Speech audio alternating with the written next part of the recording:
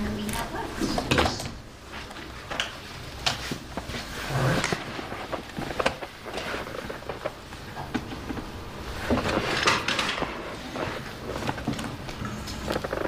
Thank you, ladies and gentlemen, and students. I appreciate you staying here. I know I don't know if you've ate dinner. Did you eat dinner? Okay. No, on a serious note. Yeah. I've seen you drawn, so. If you need to send some signals our way, if you feel Well, I'm just you need to go, you know, we would understand. Yeah. Okay. All right. So, thank you for having us. Obviously, this time of year. We are here to present. This is stage one, really, superintendent's recommended budget presentation. We're happy to present information that we have, provide some context and information. Hopefully, the community can find value in it, kind of how we develop our budget, what the drivers are, what the requests are, and then hopefully we can answer any questions you have. I'm joined by Miriam Goodman. We're really lucky to have Miriam here as our fiscal steward for the district. And she's just been tremendous through this process, and she brings a depth of knowledge and a breadth of experience around this that we hope you feel like you were well informed by the end. Okay. So you heard Portrait of a Grad referenced earlier today. I know that you're familiar with this as we've presented this in the past. So this is really when we develop our budget and try to look at how we can continue to provide the level of service this community expects. You know, this is what we try to think about at the end of the day, what we're trying to accomplish for our kids. And these are the skills. The district strategic plan, these are the 5 goal areas that we had. So as we look to continue to build out our budgets, you know, it's really important to look at where your plan is and how is it supported as you move forward, particularly when it gets tough.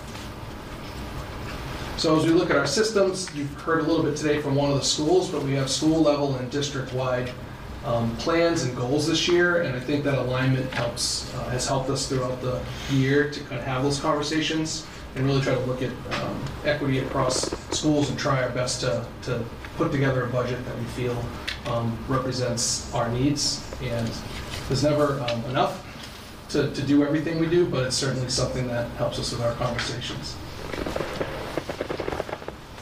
Before I kick it to Miriam, just would point out that you know, one of the things that's come up before is around our decrease in enrollment.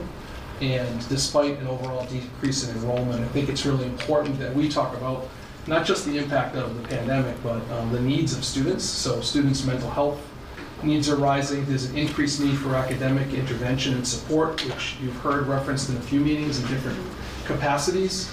Also, our increased need for students receiving special education services is another area. And finally, just the social emotional health and well-being of our students requires us to have additional supports for kids.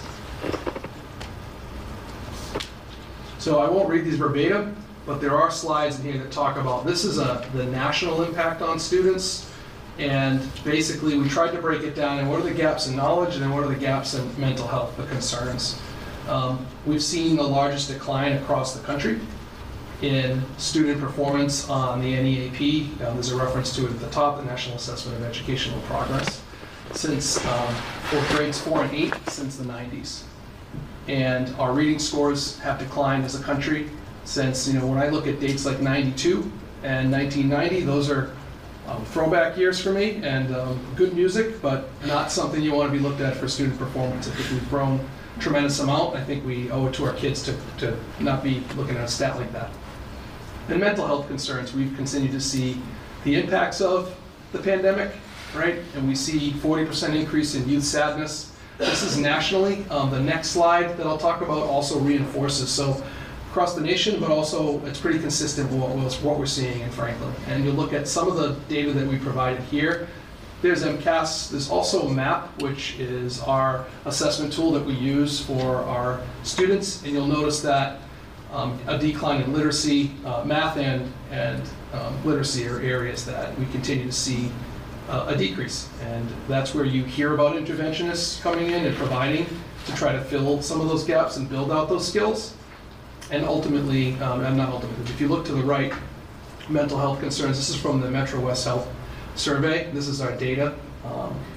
And you see increases in a variety of areas that impact kids, students' mental health, whether it's suicidal ideation, feelings of depression, and things of that nature are increased. So, I had someone ask me 2 weeks ago, why can't you just teach math and English? And it was a serious question. It wasn't meant to be sarcastic, but it was, why don't the teachers just teach and focus on that? Why do you have to be everything to everybody? And the reality is, we want to be a support system to all kids, but we don't have a choice either on when a student has a need. We have a moral and legal responsibility to support them. And it's not simple enough to say to a teacher, just ignore behavior, ignore mental health, and just focus on academics. So when we talk about the supports that we wrap around within our schools, they're built in a way that the goal is to support students so that they are in the mental place and the mental space to be able to access their learning to the best of their ability. And that's really what we try to achieve to do. And when you see supports beyond a classroom teacher, all of those pieces are moving in the background to make that happen. And I said this at the last joint budget subcommittee, the research is out too. There's nothing more important than having a very solid classroom teacher in front of your kids to educate them at a high level. So it takes a whole system for that to happen.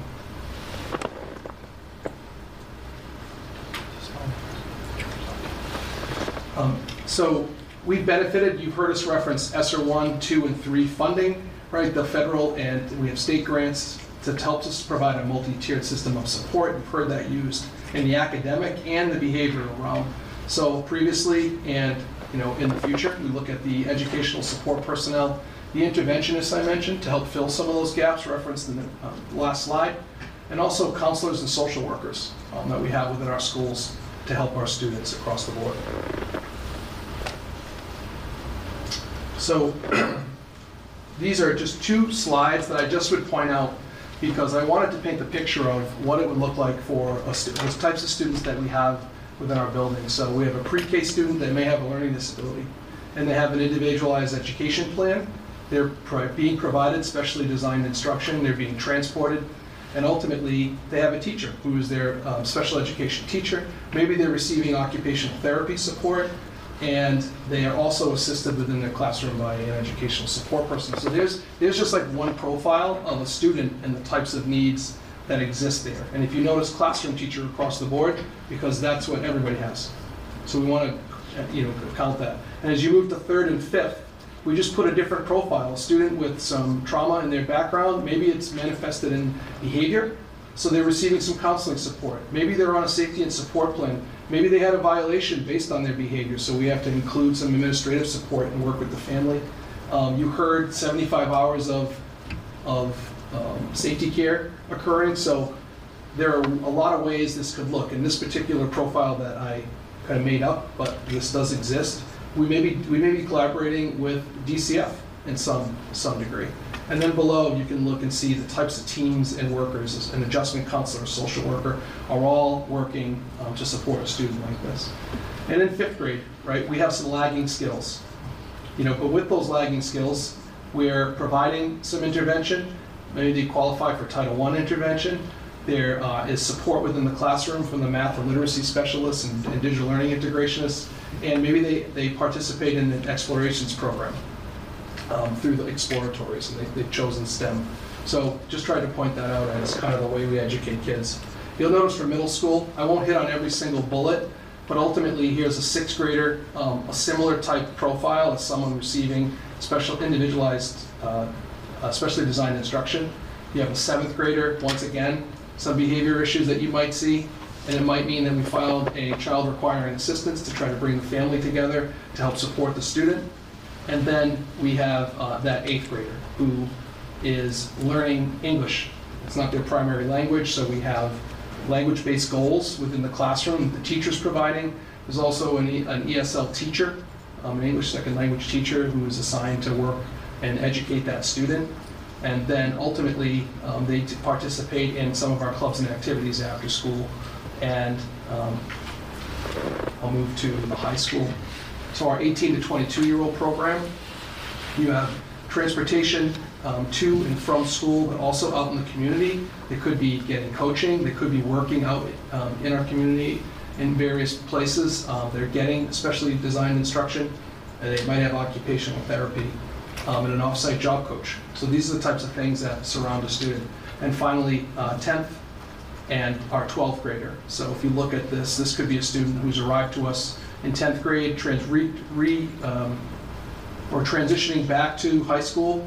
They're receiving support, but maybe they were a part of some of the programs that we offer. They might be in the BRIGHT program as a transition to get back into the general ed setting, but then they also participate in DECA and jazz band, and they have a guidance counselor and school adjustment, and they're involved in the community in a variety of ways. And finally, I picked a student who may be homeless that we're working with them to provide transportation to and from school. They're participating in senior project. Maybe they've taken some AP courses and they're on the mock trial team. So I just tried to point out the picture of a kid. And these are just profiles, but I can tell you that these are all things that exist within our school. And we do our best to educate every single student that we have. But there are a lot of other things that encompass what we do at Franklin Public Schools to provide the experiences, like you heard from some of the students that were recognized tonight, to make that happen. So we wrap that all up and we come into a budget. So tonight we're here to talk to you about your FY24 budget, the superintendent's recommended budget. What you see on the screen is the process to date. In November, there was a school committee budget workshop to talk about the school committee's goals and priorities. We've worked through the last 4 months with administrative meetings and FinCom meetings and capital meetings to talk about our budget, to talk about Chapter 70A, which I'm going to get into in a little bit more detail in a second. And we have reached today where we present to you the superintendent's recommended FY24 budget. So Chapter 70 is, as you know, Mass General Law. Chapter 70 addresses funding for public school districts. And they start by determining a foundation budget for each district. The foundation budget is the amount that the state determines each district should be allocated to provide an adequate education to the students within that district. They determine that amount, then they decide how much can Franklin afford to pay towards that amount, and then they backfill it with Chapter 78. So that is how the formula works, and it's based on the factors that you see. I won't get into all of them at this moment on the screen. So when you talk specifically about Chapter 70 for Franklin, our foundation budget for FY24 preliminarily is $65.2 million.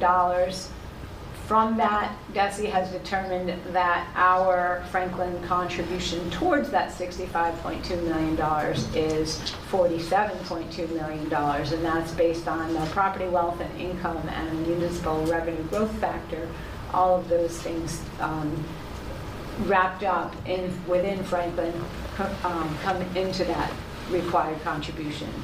So they take the state foundation budget, subtract what we can afford to pay, and then they fund the remaining with Chapter 70, which is not $18 million if you actually do the math, but in fact, it's $29 million because Franklin is a hold harmless community. We're getting held harmless from the amount of state aid that we've had for the prior years, and so we're only going to get a minimum amount of aid, which is $30 per pupil, on top of what we've already been receiving for the past multiple years. So that minimum aid for FY24 is $153,000, and we take that amount, our full Chapter 70 aid, bring it back to on the bottom of the screen where you see it comes back to us. We add our local contribution that we're still required to spend on education, And that becomes our net school spending, which is the minimum amount that we're required to spend on students. So basically, just because the state is giving us more than we should be getting, doesn't mean that we shouldn't be contributing what they say we have to contribute as well. So our net school spending is 76 million, whereas the state's determining that we have to spend 65 million to provide an adequate education for students. So that's the short answer to Chapter 70. Short overview. Any questions on the formula? We'll continue to present. I wanted to kind of pin the formula, or the way we described it. On the formula? Just this slide, we'll continue. I just didn't want to. Any question on the formula? Not on the formula, it just seems like, we're gonna, how come we're, Formula.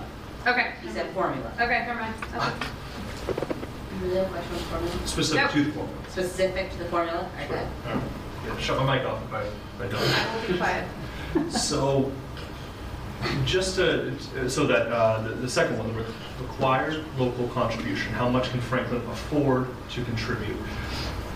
So, if I'm kind of understanding it right, and kind of look at, I know it's 10.9 million, we'll kind of call it 11 million as the whole harmless. So effectively that, per the state, across the whole Commonwealth, that they're following this formula, that Franklin can afford to contribute more, but it isn't, and because of that, the state is kind of providing an additional $11 million due to this whole harmless provision? So kind of.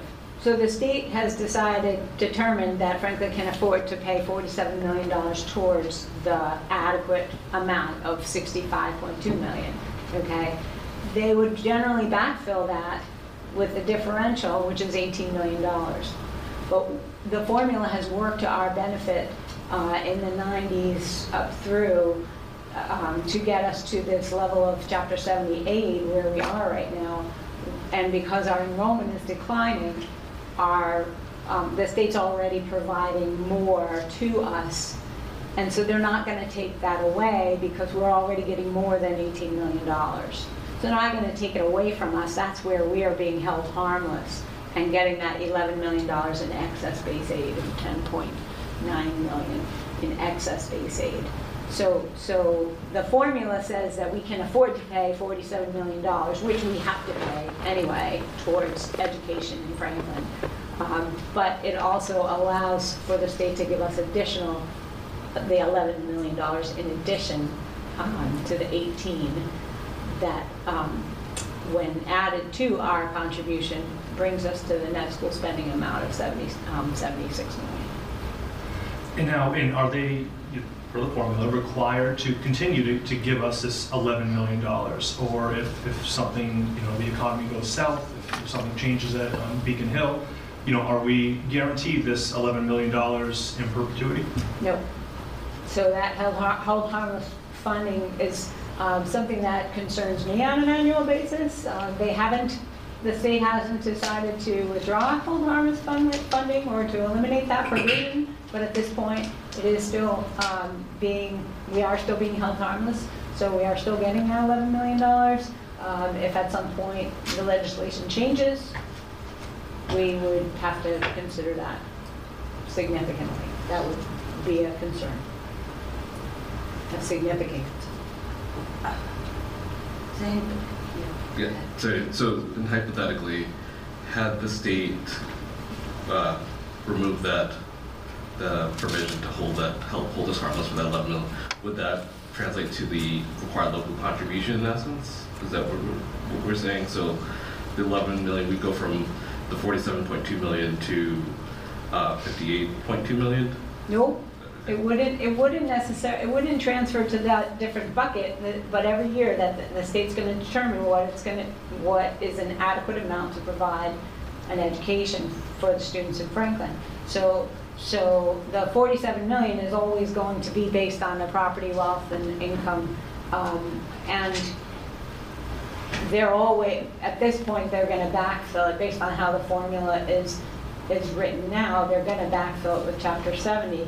But then when you take the Chapter 70 money and add it back into the required local contribution, that's what's going to be our required net school spending. So could be that our required net school spending would go down at that point in time. I can't, you know, in the 15 years I've been here, I've never heard them talk about reducing hold harmless aid, thankfully. But I wouldn't necessarily anticipate that that would require us to increase our contribution to meet that $11 million. Our contribution is going to increase because the foundation budget itself is going to increase over time because of the Student Opportunity Act, which is on the next slide. So every time the foundation budget increases, the required contribution for Franklin is going to increase as a result of that. Gotcha. All right. Thank you. Okay. Look, okay, yes, go ahead. I love the visuals. I love the minus signs and the equals and the plus and the arrows and the pictures, and I really do think it helps, like the colors are all matched. I think like visually it helps with the math. And so held the harmless, just to sort of piggyback off the prior question. So it's basically in lay folk terminology, it's like free money that we're getting because they said they would and they just are continuing to give it to us. Essentially. And the rug, they could pull the rug at any point. Right. Essentially. Okay. Good job on the slide. Good, now in 20, let's go. All right, here we go. So again, the Student Opportunity Act, this is the third year of implementation of the Student Opportunity Act, and its impact to Franklin is a little different than it might have impacted in other districts, but to us, we are receiving additional circuit breaker reimbursement, additional charter school reimbursement, and an increase to our required local contribution. And we did just talk about the almost $11 million in excess base aid, second to Boston only, who's $13.7 million, and you have some other districts who are there as well, with Mendon Upton at 6.9 and Billerica, for example, at 5.9. And as I said, Chapter 78, we are a minimum aid district, so our aid is not expected to increase more than $30 per pupil annually for the foreseeable future. So usually the next question we get from folks who are still learning about school budgets is, okay, but you just said that Franklin's paying more than the minimum. So while that's true, I think it's important to put in context to what communities contribute over. So I just think that's an important slide to kind of illuminate that these are the Hockomock League. We thought it was a recognizable group of towns that folks that live in Franklin can kind of understand. I know Shaw has played and beat a lot of these towns along the way in her athletic career. But certainly it just points out kind of where Franklin falls within that percentage of net school spending compared to some of our locals. We didn't pick every geographic. Franklin's on the left edge, if you will, the west edge. So we could have done a circle around, included other towns, but that's where we fall within the Hawk. Yeah, and so in FY22, we spent $9.4 million more than we were required for net school spending. That's 13.5% more, 13.3% more. 75% of districts spend more than 13.3%, and in fact, in FY21, the average was 42% over net school spending. And so what you saw in the previous slide was where those Hockomock districts fell in that percentage. Okay. And then just to summarize the Chapter 70 formula, our enrollment is going down net from this year to next year. We're anticipating a decrease of 1.47%. The state foundation's budget is going up. That's a result of the Student Opportunity Act, which has increased the rates in certain categories like healthcare, free, reduced, or low income, and special education, for example. So those categories have increased, which raised the foundation budget for all districts in the state. Then they determine what we can afford to pay. That amount has also gone up 5.4%, $2.4 million that Franklin can afford to contribute more than it contributed last year. Backfilling the differential with Chapter 78, as you can see in the FY24 column, the 65 million less the 47 million is only the 18 right there, but we're actually getting 29 million. Again, there's the difference in the $11 million in base aid, and our required net school spending, again, at 76.2 million. So we're only getting that extra $30 per pupil, which is $153,000 this year, in addition to what we have been held harmless. And this is where our percentage has of the foundation budget, where our local contribution as a percentage of the foundation budget is going, from 50% back in 2010 up to 72.4% until it caps at 82.5%. And just another visual in terms of state per pupil spending, which is just another data point, which we'll talk about in a minute. Our per pupil spending, we're in the 20th percentile statewide, so 80% of districts in Massachusetts spend more on a per pupil basis than Franklin is spending right now. On the next slide, you'll see that Franklin spends $15,982 in district on students on an average. This is 16.1% less than the state average. Overall, we're 12.2%. And in the Hockomock League, you can see that we are, again, where we fall with the other districts in the Hockomock League in terms of their per pupil expenditures. Again, just another data point that we look at when we talk about who we are, what we do, and how we provide for our students in the town. So your net school spending is a data point, your excess space aid is a data point, your per pupil expenditures is a data point. So as we look specifically into the superintendent's recommended budget for FY24, our current FY23 budget is at $70.2 million. The superintendent's recommended budget for FY24 is $73,103,500. That's a 4.11% increase, and a dollar increase of $2,882,675. Historically, and feel free to jump in anytime you want, historically when we look at requests that have been put forth from the superintendent at this time of year to the council, you can see the last 5 years in terms of what the superintendent has requested and what the council allocation has been. Back from 2019, when we requested $3 million and actually got $3 million, which was wonderful, and up to 2023, which similarly we requested $2.4 million and received $2.4 million as well. But you do see 1 year in there where we requested $3.9 million in 2021 and received $800,000. So we'll talk to you about that on the next slide when we tell you some of our assumptions. That we don't know what our preliminary increase from the town, allocation from the town is going to be at this point in time. That's a TBD. Certainly we can hope for $2.88 million. We know what the town's revenue is anticipated to be, as some might have heard at the Finance or the Joint Budget Subcommittee. The town will take in approximately $3.1 million in revenue next year, in new revenue next year. And so how they determine what our allocation will be is yet to be determined. So that's a big TBD. Health insurance is going up 5.2% next year. Our district tuitions, we're going to talk a little bit more about that. Our private school special education out-of-district tuition rate increase as set by the Operational Services Division has gone up 14%. That's a $776,000 line item increase to us just in that one line. We're going to show you a little bit more about that in a minute. Other out-of-district rate increases are 5 to 10% for our collaboratives that we belong to.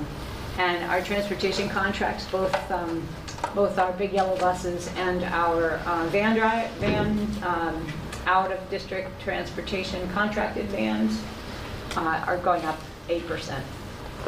And the bottom line on the bottom, but certainly not in priority order, Increased use of one-time revolving funds. That's a significant amount of an increase in funds. This budget is supporting $7.1 million in revolving funds, which is an addition of $1.5 million this year. That's a historic number. A little scary for me.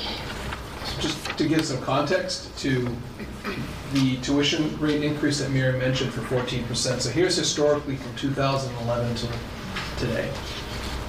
So this came this fall, and districts across the board, you heard the legislative breakfast. This was the item I was referencing that we talked to them about.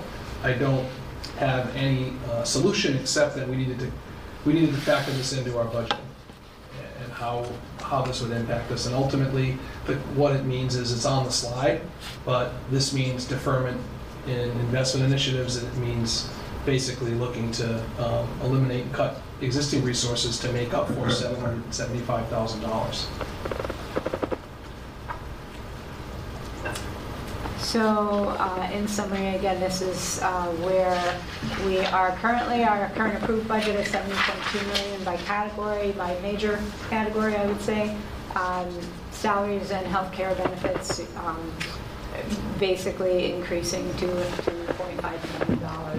Our out-of-district tuition going up $700,000. You're seeing the impact of added revolving funds in some of these dollar differences. So you just heard me say that 14% increase is $775,000 to out-of-district tuition, but you only see a line item of $700,000 increasing there. It's because we have an added amount of circuit breaker funds that we're offsetting the budget by, so that the increase is only $700,000. So, and those added revolving funds that we're offsetting the budget by are also evident in the other expense line item in transportation as well. So this is just another visual. The budget, again, $73,103,500 is a 4.1% increase over FY23, and you can see that 87.3% of that is for salaries and healthcare costs. So with all that in mind, those are the drivers, those are the assumptions, and those are the factors that we had to take into consideration as we move forward.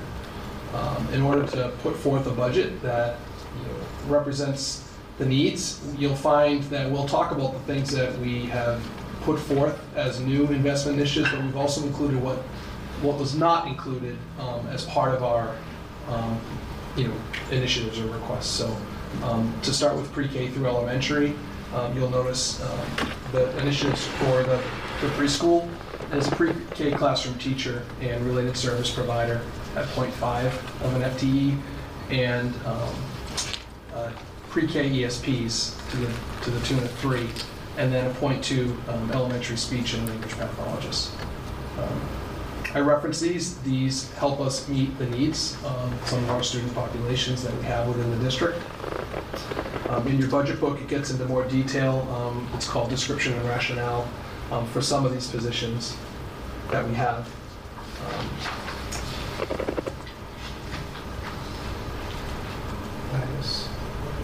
Okay. The secondary level, you'll notice a middle school essentials teacher. So we provide in-district programming, and at one of our schools, we have a need for an essentials teacher to teach specialized programming.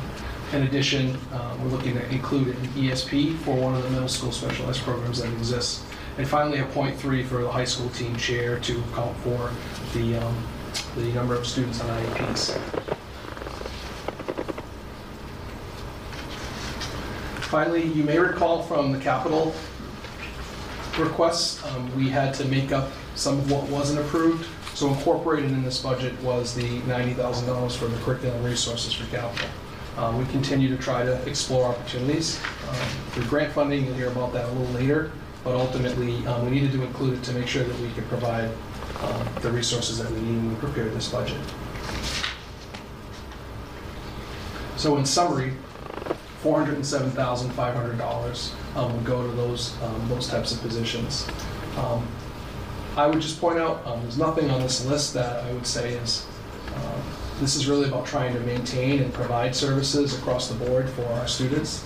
But certainly we try to be as thoughtful as possible, trying to keep an eye on all of the budget considerations that we had, but ultimately these are the initiatives that we put forth. You'll notice on this slide, in your budget book, the initiatives that weren't granted. You'll notice that you'll see special education, classroom team chair, percentage of an FTE, some tutors, and an assistant principal for student services to account for the number of students that we have within our district and in specialized programs. That was an ask, but when it came down to trying to put forth a budget where we tried to balance and honor, what was requested and what was asked for and what we felt like we were able to put forth and land in a budget, with the budget assumptions that we made around the ask for the local contribution that we asked. These are the positions that weren't included, but wanted to make sure that we honored the fact that they were asked and advocated for.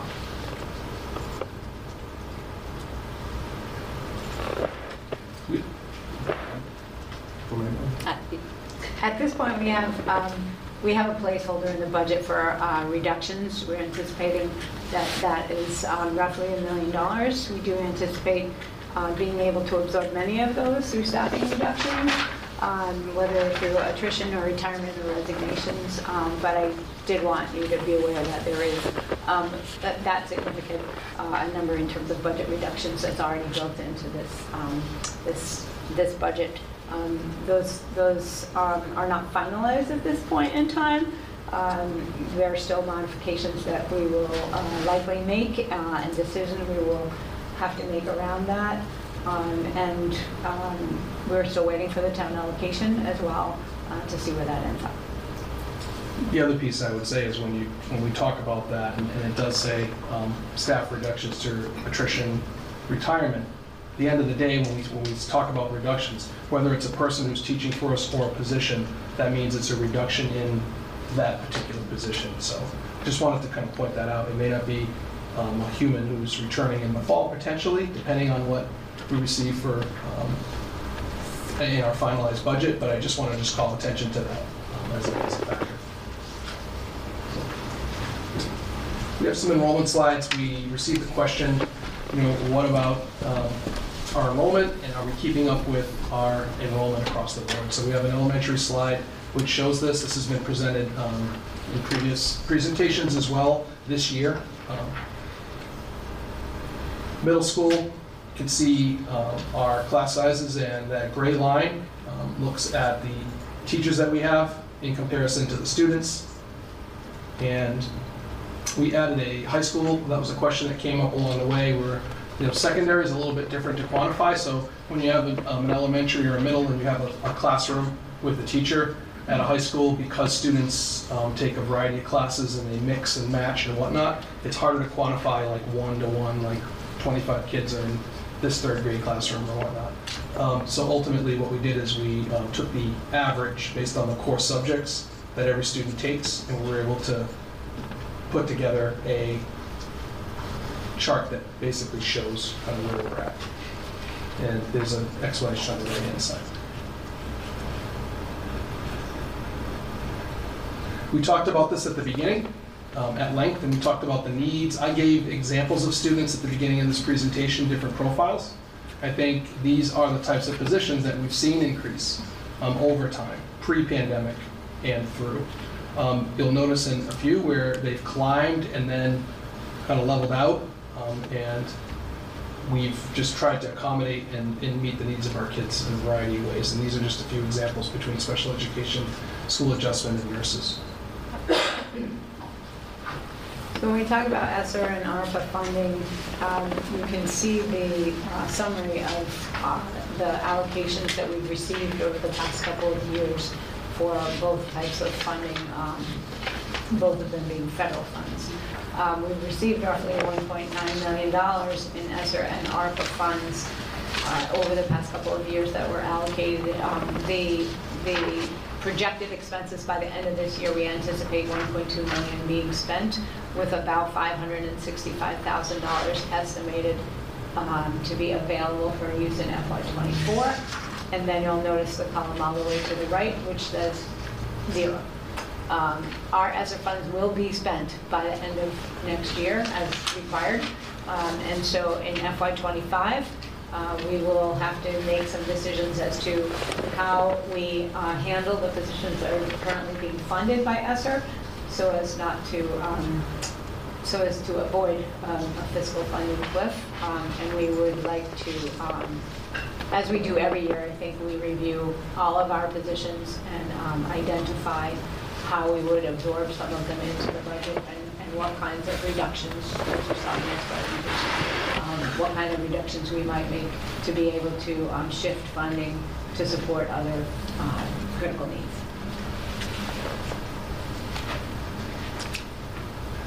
This is ESSER 3, so this year for ESSER 3, I'll start at the bottom. What's included in what has been included in ESSER 3 funds at this point with regard to elementary interventionists, for example, would continue. These are the new positions that we're looking to apply the ESSER funding for.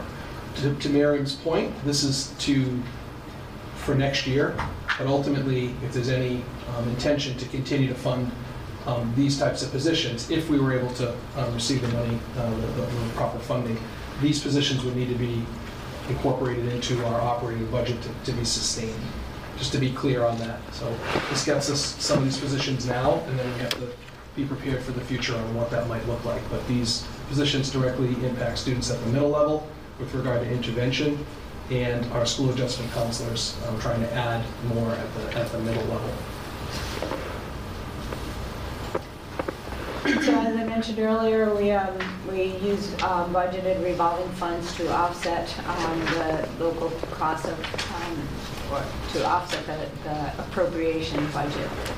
Revolving funds are monies that come in based on fee-based programs like pay-to-ride transportation or athletics or payments for extracurricular activities. And so those revolving funds are used to offset the cost of those specific programs. Circuit Breaker being the largest, which is a reimbursement program for our out-of-district tuition. Students that meet a certain threshold in terms of cost. Next year, we are, as I said earlier, budgeting an additional one-time funds, $1.5 million.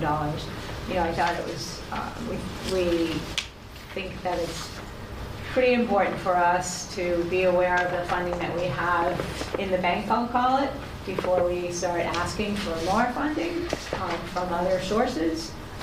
And so this is one-time funding that if we spend $7.1 million next year, if we spend $7.1 million next year in revolving funds, it will not be available for FY25. So that's what's being applied in FY24's budget. Again, if it's spent, it will not be all available, just like your home budget. If you're saving money for a trip and you have $5,000 for your trip that you've saved, and you brought it in that one year and you went on this great trip, doesn't necessarily mean you're going to have the $5,000 again next year to go on another trip. So. Not with that Chapter 70 funding. Nope. The way it is. So, Nope. on a serious note, it's true. It's a one-time. I don't mean to make light of that, but Or ultimately, you have an it's- accident. Or you have an accident, not even just a vacation. Like, you just need basic things like to repair a broken leg, and you have to spend money, you know?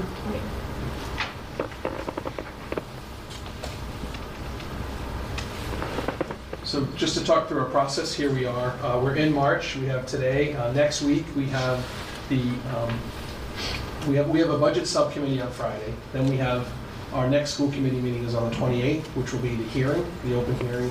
And then we roll into April with continued discussions with the budget subcommittee and the school committee to look to vote on April 11th. And then we'll be waiting to see what happens with the state Ways and Means. They'll release their state budget. The FinCom will discuss have discussion of the school budget, and then we roll into May, which is the town council's public hearings, and ultimately look to have our final budgets approved within that time frame in the May timeline. Anything to add to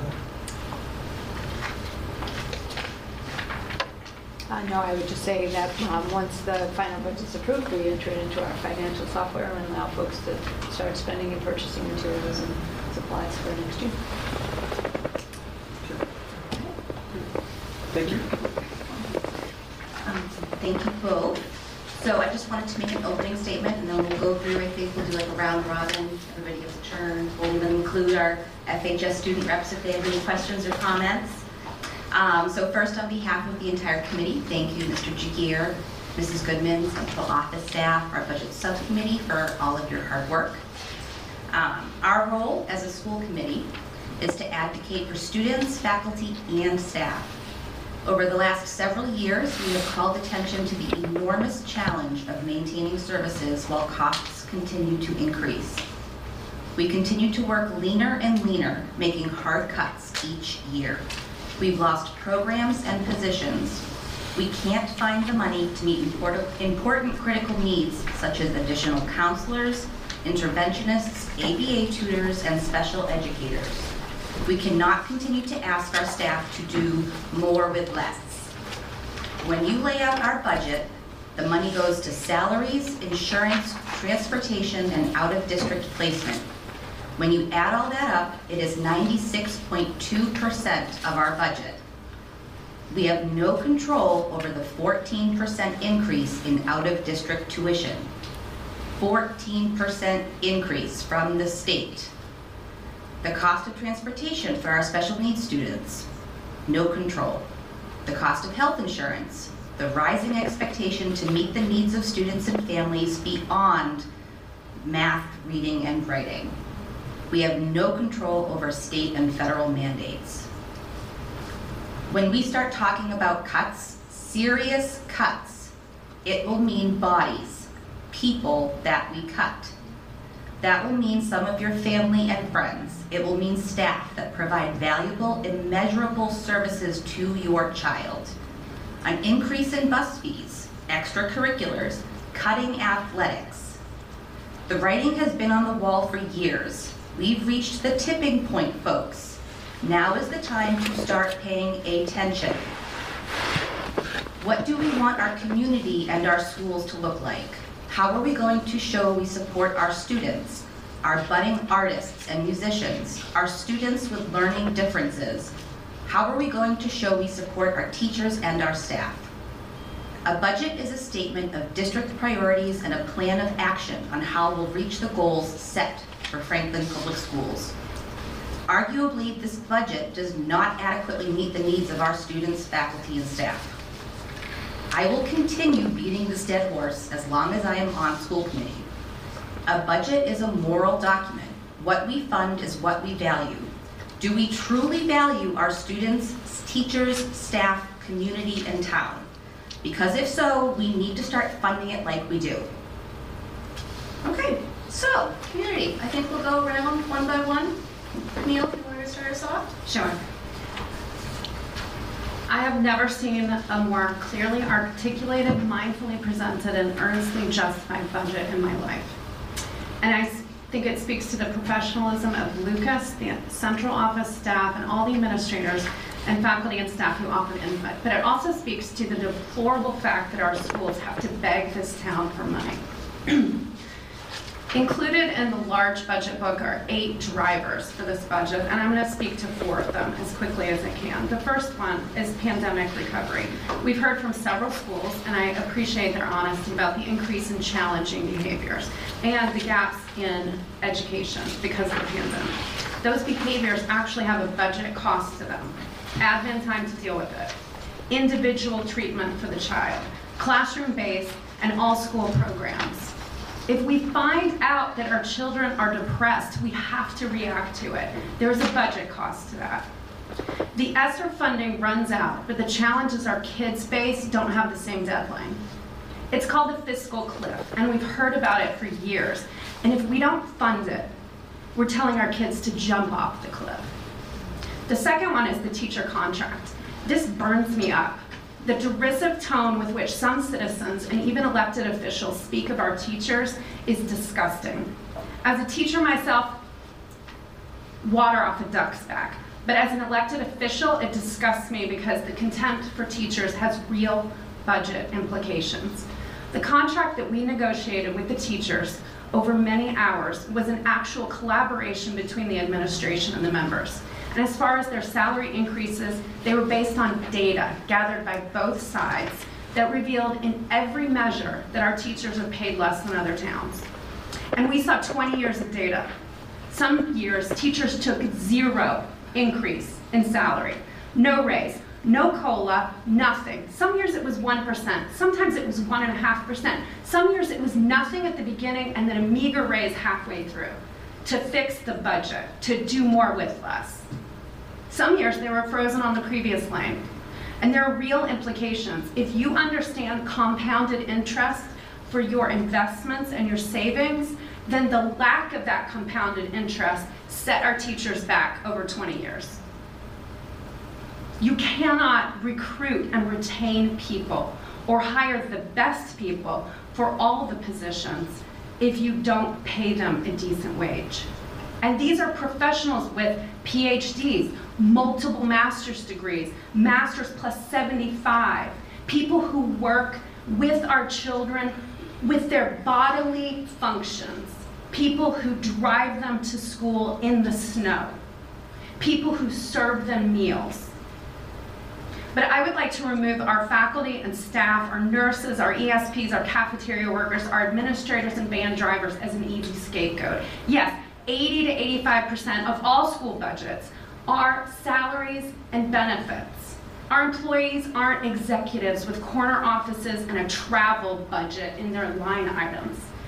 Our schools aren't state-of-the-art factories that have to replace and upgrade every single time there's a technological advance. So stop talking about teachers and stop talking about how much of the budget they cost. Because when you talk about cuts, you are talking about our kids. So I'd like to speak about our kids. We love hearing about the achievement of our kids, whether it's the theater festival competition, the scholastic art winners we heard from tonight, and the most impressive, Ryan Martin. He spoke of the resources he has made use of. He credited his teachers and the resources of his school for where he is. But guess what had to come off the line item? Upgrading the video studio. Ryan, you may have been the last. The last thing I'd like to talk about is the complexity of programming. I'm tired of hearing about just decreasing enrollment tossed around because it's such an easy soundbite to excuse inexcusable attitudes about our schools.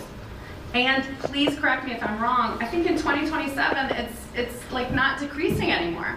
That's pretty soon, so stop saying it. It's shocking and despairing to hear an elected official say, why don't we move some of the school's budget to the senior center because we have declining enrollment. I don't know if it's willful ignorance, mendacity, or just some kind of a subconscious hatred of schools. As Lucas said, the needs of each student are more complex, and I won't repeat them. But our special populations have increased. If overall enrollment is down, the special populations haven't, and these are programs we should feel proud of, should welcome funding. And if we get to brass tacks, it's a legal and moral obligation to provide. And if it's not in our district, then it's an outside placement that can run $100,000, $200,000 a year. Our January presentation from the special ed department indicated that 18% of our students are in special education. When you don't want to fund education, you're telling 18% of the kids, you cost us too much. Some of these kids in decades past would have been stuck in a classroom to be babysat. Their complex needs ignored, or worse, it wasn't even too many decades ago, they would have been shunted off to an institution. What kind of town do we want to be? The type that tells our most vulnerable students that they aren't wanted, that they aren't worth spending money on, or give them basic skills, quality of life, and full participation in our community? I don't want to live in a town that behaves that way. And I don't want to hear any more in my day. Your day, go back in medicine, in travel, in Technology. No one wants what you had 40 years ago, and no one is asking for that, except in the schools. So I want to leave with a few facts and one question. According to the 2013 Town of Franklin Master Plan, the median income was $89,868. This is data gleaned from the 2010 census. The 2020 census reveals the median income was $127,608. That's a 41% increase in 10 years. Has the increase happened for everyone? No, of course not. But as a town, our affluence has increased, but our commitment to education has not.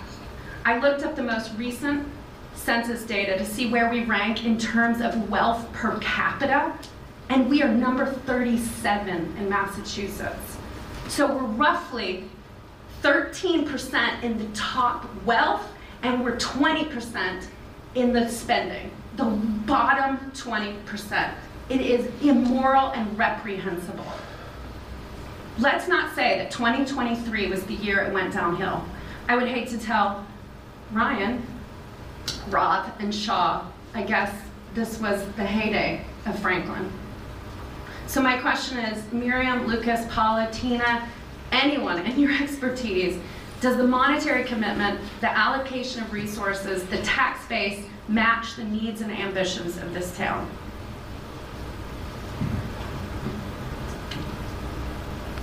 No. Thank you.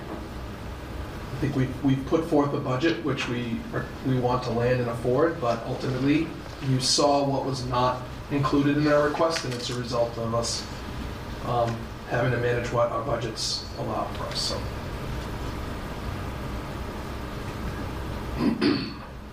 Dave?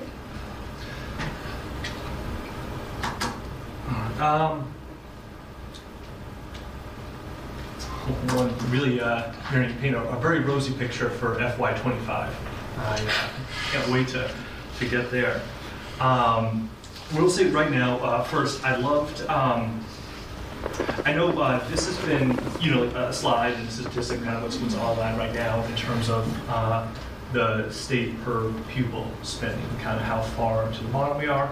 I know during the joint budget, committee, there were, it didn't kind of carry the same weight, because you do look at it and you see some of the communities that are way at the top to skew the numbers, which I thought was made the inclusion of the percent over net school spending that much more impactful, because that's just straight, this is what you should be spending, this is, just you yourself, how much more you're spending over, kind of what the state's kind of recommending, especially then when you kind of take a look at it in the Hawthorne Monthly. Second to last, only Attleboro, right, has a percentage over net school spending less than us. Like, Franklin's not making the playoffs with that type of contribution, and not to disparage any of my peers over in Attleboro, but that's also not kind of where I think the rest of the Franklin community believes themselves to be, and it really is. And I thought that slide right there is just incredibly telling, unfortunately. But I do have a specific question. You talked about a $1 million reduction through attrition. And I think you said this, just wanted to kind of clarify, so that's already kind of baked into these numbers? Or so effectively right now there's an increase of 2.8 million. If there was not a single individual kind of left, it would be 3.8 million. Is that correct? Is that kind of how I understood it? So we've built in $1 million in reductions to be able to support some additional investments that are identified here. So those, we're basically looking at all positions and other reductions that are not positions, and seeing what we think we might do differently in those areas to be able to support different investment areas. So yes, that's built into this budget. So if we kept those $1 million worth of items that we think we might want to shift to do these things, it would be an additional $1 million, yes. So it's not as though it's, if we're not allocated, at this level, it's like, well, like at the 2.8, well, not to worry because we have an extra $1 million that, we're expected to have, based on just the loss of staffing or through reduction. This is already kind of baked into all of those numbers. So anything that's not allocated, to meet that 2.8 is going to be a direct loss in either, new initiatives or classroom teachers. That's correct. Correct. Or other reductions in other areas. Elsewhere, right. Right. Or an increase in fees for, You get my round 2 question, but I Round two. can't, no, sorry. It's Al's turn now. Yeah, thank you. So I echo the great points from my colleagues so far. One thing I wanted to bring up is slide number 35. So I just wanted to just paint a picture around this. And then looking at FY23 went from a classroom size of an average of 19.4 to projection of 20.1. So just want to make sure I'm clear with this. So what we're saying is, I know today we do have classrooms that are over the 20 students, probably like around 22 to 24 max. But what we're saying is that now, for next year, we will have more classrooms at that higher level to get us that higher average. And we're going to have teachers that are, I think we did this in the previous meeting that we said that about like 25% of our students have special needs or are on an IEP or need some special assistance. So we're having teachers manage more students with, we'll say 5 to 6 students with special assistance, and then they're trying to kind of teach and educate and bring along all these students without loss of learning. Is that kind of a fair assessment and assumption? So when we modeled out the budget, not just reductions, but how we've kind of figured out what we're committing to for next year, we tried to put in we have guidelines that we look at between class sizes, and every school had the same criteria for how are we building out for next year. So if we have 24 kids coming, that's 24 kids that should go to a classroom teacher. So we did model out a range, basically a class range, which was in alignment with what we've done for the last few years, around 18 to 22 if it's K to 2, and then 22 to 25 if it's 3 to grade 12. That's ultimately, ideally, how we start this process and try to model out. So the idea of not having additional people or whatnot, it's the touch points and the bandwidth of educators to work with the volume of students that are in their schools, and our teachers do a tremendous job, and they have a tremendously challenging job. And when I say teachers, I mean educators across the board. But certainly, there are impacts to us being able to land a budget that we can support for next year. So, yeah, and I guess my concern is really around teacher burnout. I mean, I've coached for soccer, and that's a fun activity.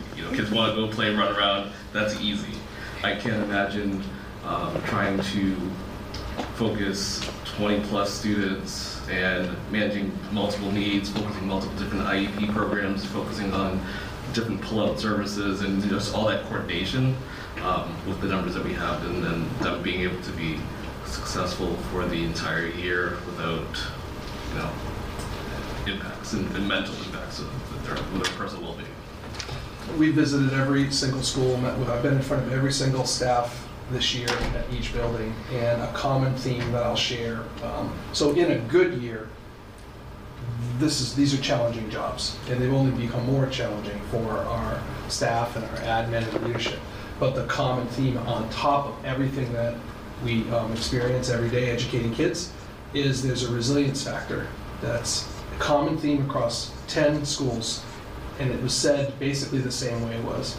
Kids, building up that resilience in the classroom has been one of the more challenging things that they've had to face, and it really comes down to when learning gets hard, they're trying to coach and work and mentor and support kids through when they quit, when they demonstrate negative behavior because they're struggling to learn, they're not self-regulating. So all these things factor in, and then you add in what we heard a few weeks ago at our school committee meeting around when we can actually screen them for academics and screen them for SEL, that's on top of what's behaviors that are manifesting in the school. So it's a challenging position, and when you look at class sizes, every single principal has advocated for the lowest class sizes they can have across. Every teacher wants that.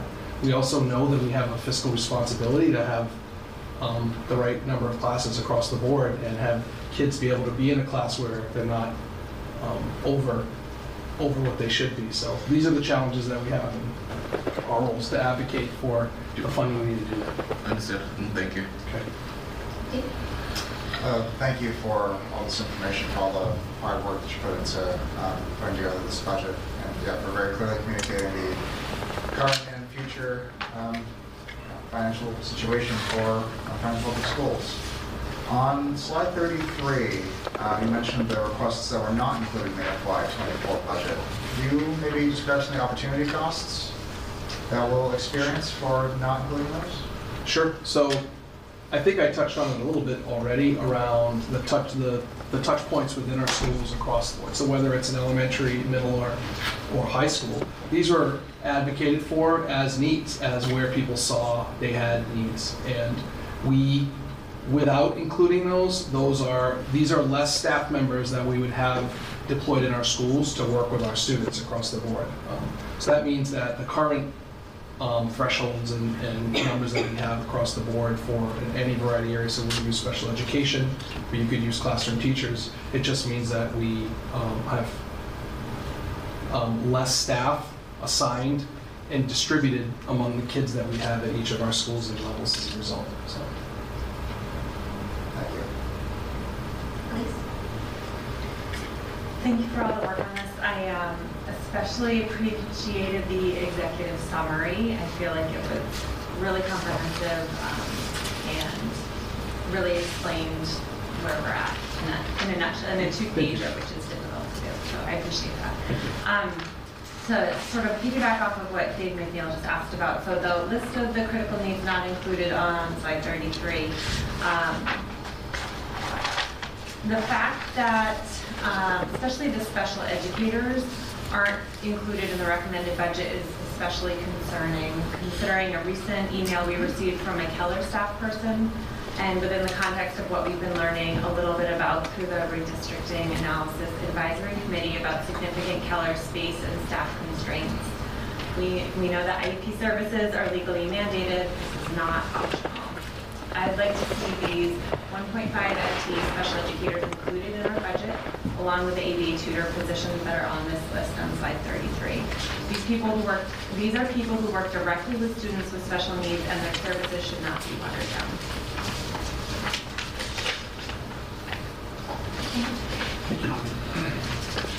Yeah, thank you for the presentation and the data. So, I remember like last year's budget, and like nothing's really changed except there's more. There are more needs. There's a lot of stuff after the pandemic, and it costs money to give these kids these services that they need to give them the level of education that they're legally required to provide. And we looked exhaustively over the budget last year, and there's nothing that like can get cut out, and I think still provide the education that they need. So it's it costs money to educate our kids, and it's and I really appreciate Camille's speech that he gave. It was real nice, and I agree that we just have to find the money and increase this budget to be able to support our kids. Thank you. Sean, I wasn't sure if either of you had any questions or comments. No questions really, but I just want to first of all thank you for letting us sit in on this. It is good for us to see some of the budget issues as well, but I just want to thank you guys for acknowledging some of the problems that the students have in day-to-day lives. I know you touched upon the post-pandemic issues, looking at both mental health and just the academic issues themselves. And I see that in my own life, I see that in my friends' lives, my peers, you know, me and Shaw, we interact with a lot of the kids in our grade. And so, on behalf of them and just from us too as well, we just want to thank you guys for acknowledging that and for working towards solutions, because again, we just experience this, but then it's good to know that there's people with the power to do things that are actually working, looking for solutions. So thank you. I just wanted to say thank you as well, and your consideration to like the small details and like really looking into those things is appreciated and people notice it. Like a mom as a teacher, I know the struggle can be real sometimes, and I know that it's appreciated by a lot of people.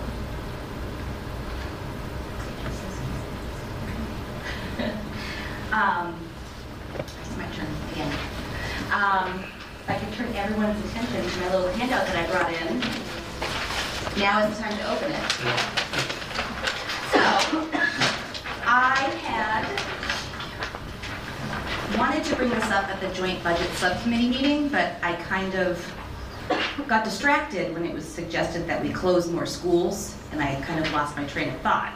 And you know, we're always told, don't talk about the $11 million, because we don't want people to know we have the $11 million. And I was going to say at the joint budget subcommittee meeting, it's too late. MASC has been presenting, you can't see it on the screen, but it's there. It shows Franklin way up on top of all of these other towns, all of the money that Franklin gets. And it's already receiving a lot of attention from other school committee members who are talking about reaching out to their state representatives, how it is not fair Franklin, one of the wealthier towns, gets this much money. So I just wanted to make people aware that that is, and MASC did reach out to me before they posted it to give me a heads up that, hey, I know that this is going to sting, but I'm creating this visual, heads up, this is coming your way. So, yay us. So just everyone take a nice look, just to put that on everyone's radar. Come in. Round two. I wish I were Katie Porter with her whiteboard. Because I'm trying to think of it, but I can't draw. But a metaphor to me is in how the population, you know, kids needs have changed, is you have a community wellness center. And it's typically does annual checkups and sick visits and vaccinations, and that's what I would call the basic education, is like a wellness clinic, you know, provided to everybody. They get their annual checkup, and then you have, some of those patients are going to need specialist care. And they're going to need surgery or an MRI or chemotherapy. And not to fund it is to be like, oh no, you got your vaccination, you got your annual checkup, we don't pay for that. And a lot of kids, and once you discover new diseases and new treatments, you want those, just like our district wants the best things for its kids, but we have to pay for it. That's it. Sorry, Dave, you're round two. All right. So Miriam, you kind of actually alluded to some of the user fees, because as it stands right now in this budget, fees, so you know, bus, you know, transportation, club fees, athletics, music, is all going to stay as it is. Is that correct? That's correct. So something, so like transportation went up 8%. Yes. And I thought I saw somewhere in this big old binder where the fees, you know, just sign my little guy up, is $350 to ride the bus, covers about 40% of the transportation costs. So what would, you know, the average, you know, family, what would that cost have to be increased if we were to, you know, say, you know, cover the whole 100%, the whole? It probably needs to double. We're paying in excess of $700 roughly for to transport on a per pupil basis to transport. So it would have to increase up to that amount, 700 and change, to fully support it. This budget accounts for some additional revolving funds, which are fully supporting it, more so, pretty close to fully supporting it. But again, next year, that if we spend all of that next year, it won't be available for FY. Yeah, because right now, yeah, like so much of those costs, transportation, clubs, music, athletics, is being heavily subsidized. You know, transportation 60% subsidized, you know, by the budget. But so obviously that's going to be a cost that, you know, families would have to incur. If we didn't have the money to be able to continue to subsidize those costs, just additional rises in fees for buses, for clubs, for music, for athletics. Thank you very much. Al? So thank you for this visual, this document. It actually kind of alluded to one of the questions that I had. So I know, so slide 16 is the one I'm actually referring to. We always talk about our percent over net school spending and compare it to the Hockomock League. And my thought was, well, how do we compare against other school districts that are in that same hold harmless state? And I just looked at the quick glance of this slide compared to the slide, the document that we have. And right now I got like Mansfield, North Attleboro, Plainville. I didn't get past that. It doesn't have everyone on it. She couldn't fit everyone. But I'm wondering, can we do a comparison to see how Franklin compares to maybe the towns that are held harmless, that are 5 million plus, just to see where we are in comparison? Because just looking at the few that are on this list in comparison, Mansfield, North Attleboro, Plainville, we're still below those few that I've seen. I think it'd be good to get an apples to apples comparison. Whereas this, it's we're comparing those that are not in that same state. So it's just a nice visual.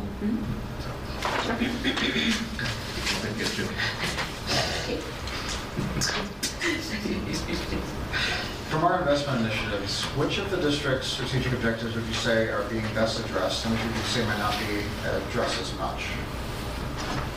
So with regard to some of the teaching positions, I think each of them meets really rigorous and engaging curriculum when you're adding like our essentials classroom teachers. And I would also say that you're also talking about social emotional well-being. I think when we think about the counselors, that even though they're funded through ESSER, your school adjustment counselors fall into that category. I think every teacher contributes to that first goal, our social emotional well-being. I did put the alignment to our district improvement plan in the document when you look at the investment initiatives next to the rationale to kind of list out where we thought that best fit, but whether it's a preschool teacher, a counselor, or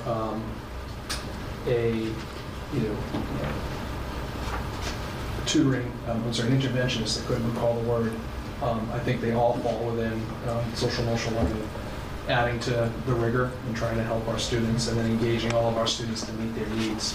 Can't think of an adult or a staff position that we've asked for that wouldn't do that. I think they're ones that weren't met, to Elise's point, that would also continue to contribute to support that as well.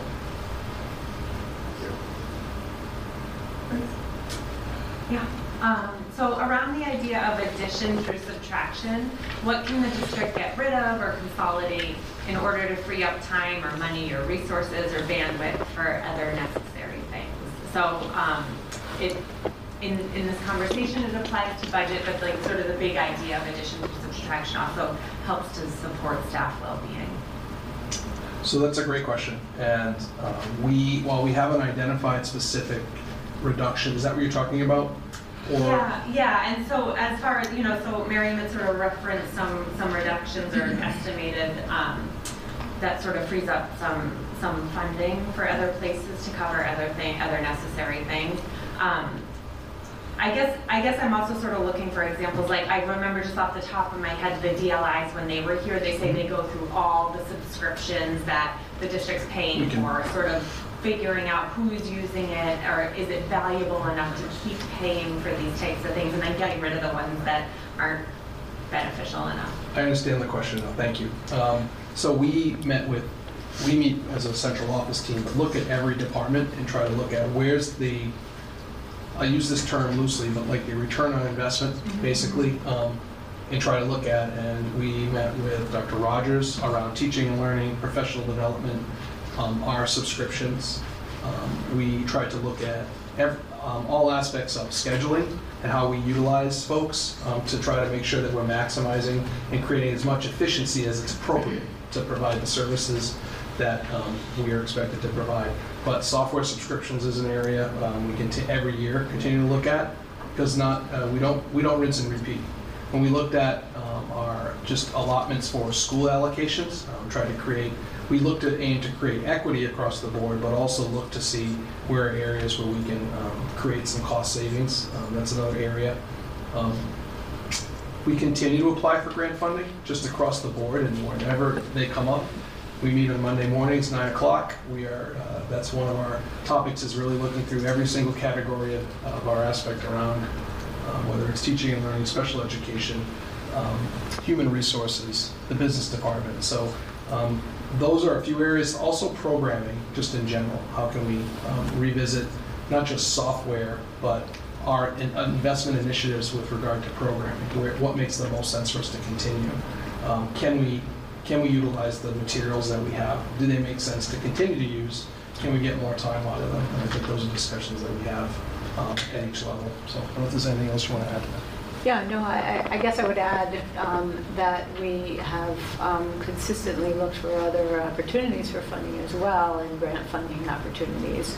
And we've been successful in receiving many grants that we do apply for, competitive grants, not just entitlement grants based on enrollment. And I think that certainly is a significant contributing factor as well to some of the things that we can continue to support.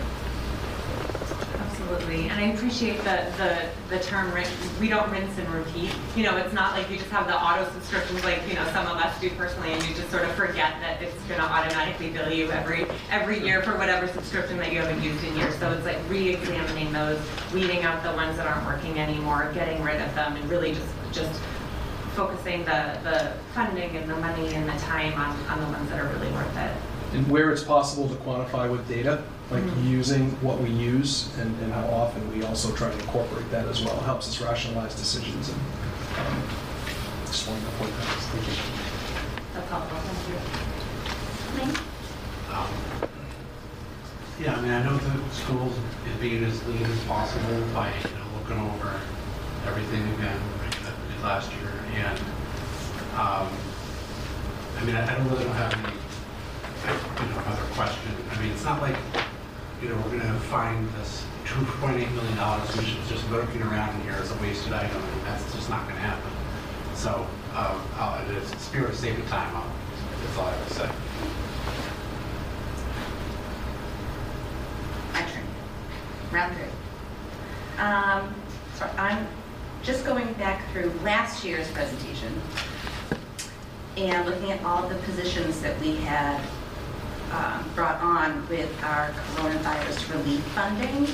So we've got digital learning integrationists, substitutes, interventionists, counselors, ESPs, DEI director, specialized program teachers, tutoring, OT services.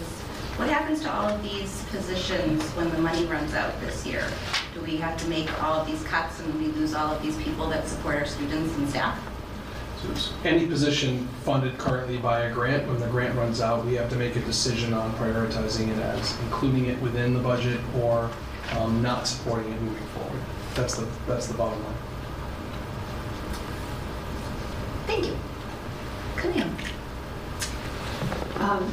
We see sometimes these cuts in positions that people don't really understand, or their child doesn't receive those services, so they, it might roll over their understanding. But are things like languages, Sports, theater programs, also something that in the future we'd have to think about cutting, because at a certain point you can't cut any more staff. You cannot cut any more staff. So if the town doesn't step up to its responsibilities for funding the types of schools that they claim to want their kids to attend, at what point does it become, I'm sorry, we don't have freshman football anymore? Are those things that are in the control of the budget to cut because there's nowhere else to cut? I'm not suggesting that they be cut. I'm just asking the question. So sorry, go ahead. Oh, go ahead. Go ahead. So I would say those are hard decisions that you all will have to make. We all will have to make at some point in time, very soon, if we continue on the path that we are on right now. Thank you. It's a great point, because I know that other towns have had to cut athletics, freshman, JV, from their budget. So I think that would, in my opinion, I think that athletics should go before music and arts, but that's just me. And I'm sure it's not a popular opinion, but if we have to start making cuts, that's where I'd start. Dave?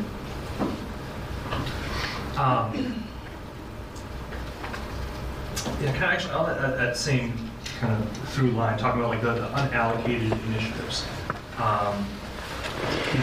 Items that were requested but not able to be included in the budget.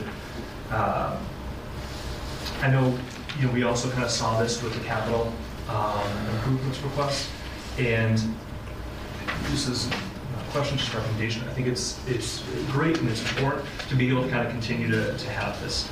To be able to kind of showcase, there's much more that's out there that unfortunately, you can't even be on the wish list, because it's just kind of so far out of the realm of a realistic budget right now.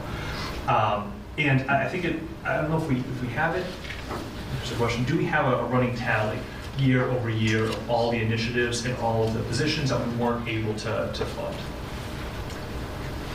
I don't think year over year I have that tally. I do have an annual estimate of items that were reductions and efficiencies that have happened for multiple years.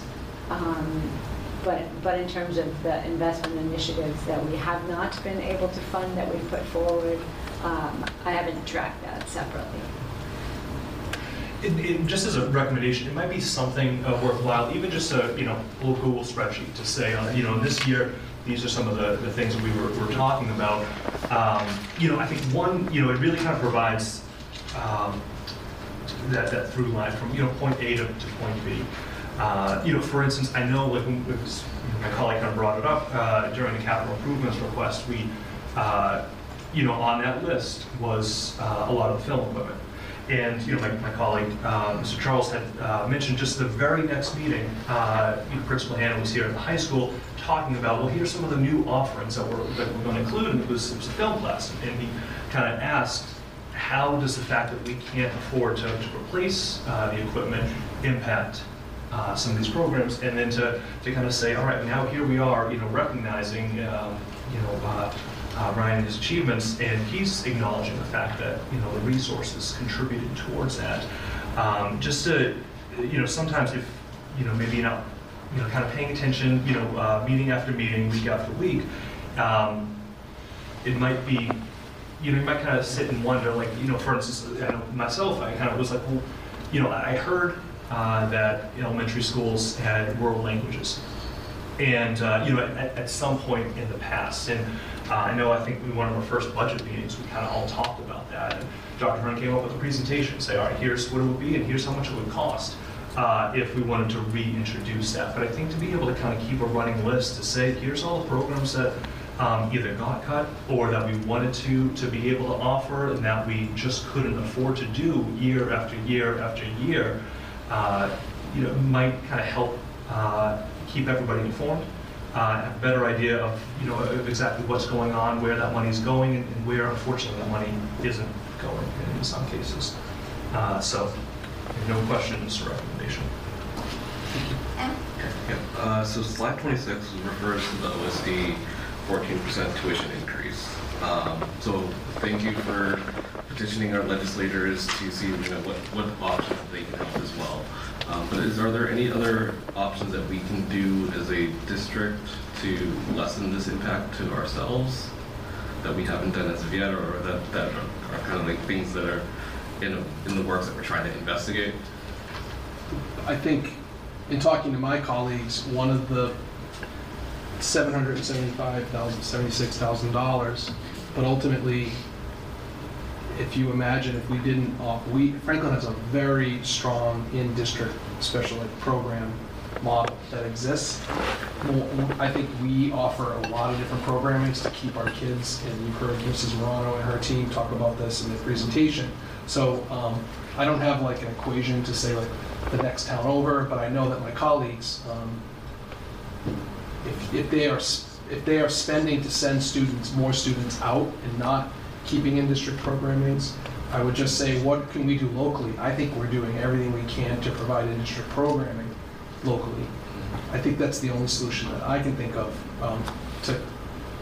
and honestly, students who need the appropriate, specialized education, if we can't provide it, they should get the education they need, and that's not everything can be in district. So that was a question that I received a few weeks ago, just around why aren't all the programs in? And sometimes it's just we don't have the services or the model or the supports to educate every single student based on their needs, but we have a moral and a legal obligation to make sure that they get that. So that's how that impacts us. But I do think when we can create programs, and I know that our student services departments continue looking at where we can continue to provide those types of opportunities where it makes sense. So that would be what I would say locally. What we can do is support the fact that we have these programs within our district. Yep. I'm glad to hear that at least we're exhausting our options and what we can do that makes sense. So, thank you. Thank you. So the updated language arts curriculum resource is kind of one of the big ticket investment issue items. Do you mind briefly just describing the benefit of these curriculum resources compared to the ones that we currently have? I'd be happy to. I'm also going to have Dr. Rogers chime in. I will just say literacy is the plate in which all subjects kind of feed into. So having a strong core foundational literacy program is really at the root of this initiative from the beginning. And I'll kick it to you. Sure. So the priority here really aligns with our second strategic initiative around engaging in rigorous curriculum and that guaranteed and viable experience for our students. And so what we're prioritizing is putting high-quality, research-based, grade-level curriculum resources in the hands of our educators. Because what those curriculum resources do is they're like the menu by which teachers can facilitate learning experiences for students. So if we want those learning experiences to be guaranteed and viable for all students, teachers need the resources to be able to do that. We need to put books in students' hands on a daily basis. And so that's really where that priority comes from. And I think embedded in that as well is the professional learning and the professional development and support for teachers to be able to most efficiently and effectively utilize those resources. That's how Thank you. Yep. Thank you. Hi, I'm just like squinting because the font's so tiny. So I'm looking at slide 7, and on my paper copy, there are no references, but then on the digital copy, yeah, so you can't really see them here, but on this digital copy, I can see them, they're just teeny. So I'm looking at the mental health concerns that, the box on the right there. So my question was, is this Franklin? But then when I look at the stats here, it looks like this isn't Franklin specific, right? Slide 7 Yes. is Franklin specific, yes. Oh, it Yes. is? It's our Metro West data that we received. Gotcha. These are our- Okay. What do you mean the wrong one? Slide 7 is our data. Slide It's so tiny. 6 is, national. Oh. Slide 6 is national, slide 7 is Franklin. Scroll to the next one. Scroll down. Okay. All right. Okay. So it's right. I was right here and I was wrong here. Yes, so, that is our data. Thank you. That's my first question. It says it right on the top of the slide, so I just need to read what's written in front of me. That's helpful. I'm glad I have the supports that I need. It's great information. Thank you. I appreciate it. Anyways, I'm concerned about these stats. As are we. Yes, I'm sure. And so I guess, mental health, I know when we came together as a school committee talking about budget priorities, whenever that was a long time ago in the summer, I guess, there were so many of us that underscored mental health, mental well-being, and really just echoed that. That was a huge theme when we were sort of looking at the budget planning in the very, very beginning stages. So I guess, can you highlight how mental health and well-being is prioritized in this budget? Point us to a couple of the places where the supports are, where the services are, where some places where's our money going? We find what we value, right? So if we value mental health and well-being, and where are those? Sure. Places? So I would say the immediate slide I would jump to is this the one?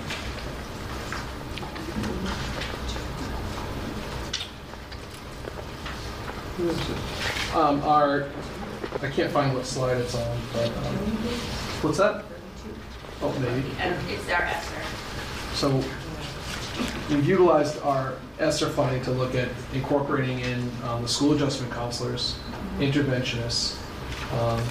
We also are working, when I look at some of the positions that we requested, although they're teachers, classroom teachers to meet some of the needs, the ESPs, the REACH and specialized programs, I think I wouldn't want to exclude those from part of that, but directly supporting mental health would be the counseling staff that we've included. And we've said already, it's part of grant funding, so to your point around, being able to support those moving forward, those have to fall into the budget. But what we have to do is look at how do we fund all of the items that we want to see in play for next year, and that was one method in which we did it.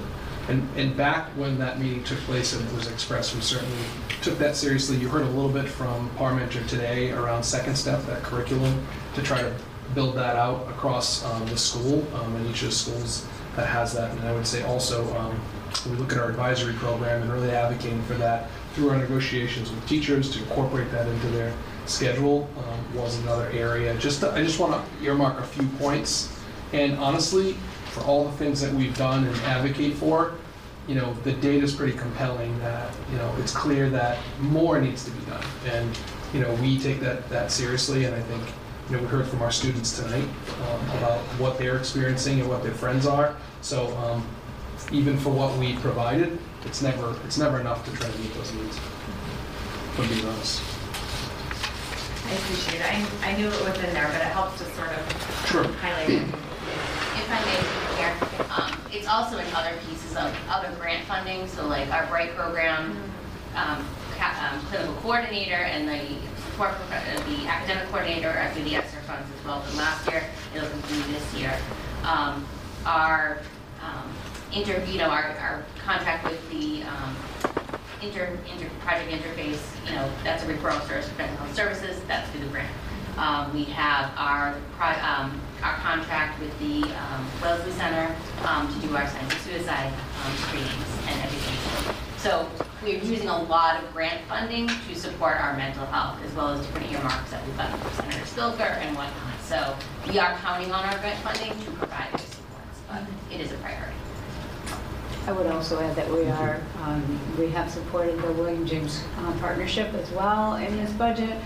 We're continuing to support the counselors and psychologists that we have and the other support staff that we have. So those pieces already also speak to our social emotional needs of our students and the well-being. So while they're not new asks, they're sustained in this budget. That have been added over the years. Absolutely, right. I know it's not a brand new concern or a brand new priority, but just one that we I appreciate it. Thank you. good. I don't have any things to add. Back to you, Camille. Scott? Okay. Dave?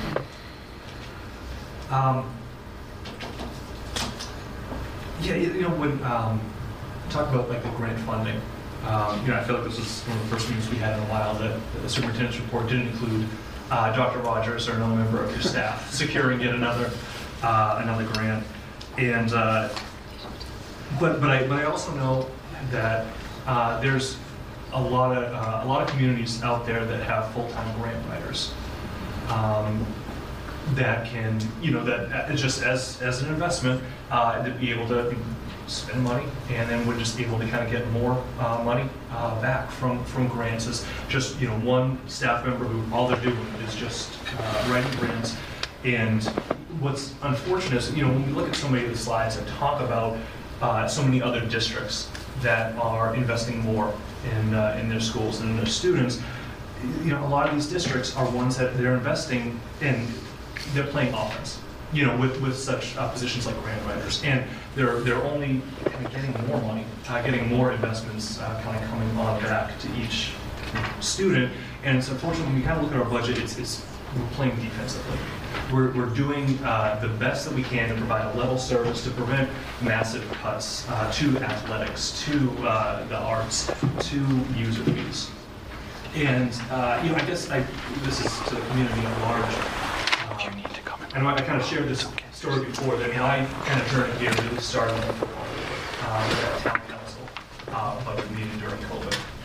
And when it came to, you know, to that budget, I know I myself was a little late to the game. That a lot of decisions were made before that happened. A lot of conversations happened, you know, before that football field meeting. And so, you know, for any members of the community that are, you know, at home listening online, if you know, there are some of these cuts that you don't want to see. If there are some of these user fees that you're not looking to have increased, bus transportation up to $700 just to cover costs, now's the time to kind of start that conversation. Now's the time to talk to. Time being 10 o'clock.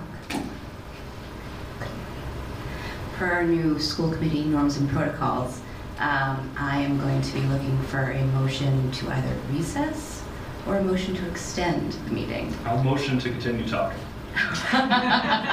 Okay, so do we have a motion to extend the meeting? So moved. Is there a second? Second. Okay, so moved. Second. Okay. Questions?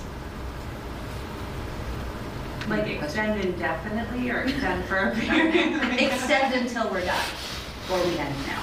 Gotcha. Okay. I understand. Okay. Okay. All those in favor signify by saying aye. Aye. Opposed? All right, Dave, you can keep talking. You were just waiting. Yes. But to the community members, really, you know, reach out now, start those conversations now, you know, with elected officials, with just, you know, leaders within the community. If, you know, you don't want, we're not, I don't want to speak for everybody, but I'm not looking to make a bunch of cuts to athletics, to the arts, to increase user fees. That might be outside of our control once the numbers start to kind of come on in. And so really kind of reach out now, start please having those conversations now if, you know, if you think that, you know, we shouldn't be second to last in terms of investing in our students. Okay, can I take Megan's question as well? No. All right, I'll try to make this one, and I guess it's a two-part question. So slide 24 is very informative, and I know my colleagues have said this, I'll say this as well.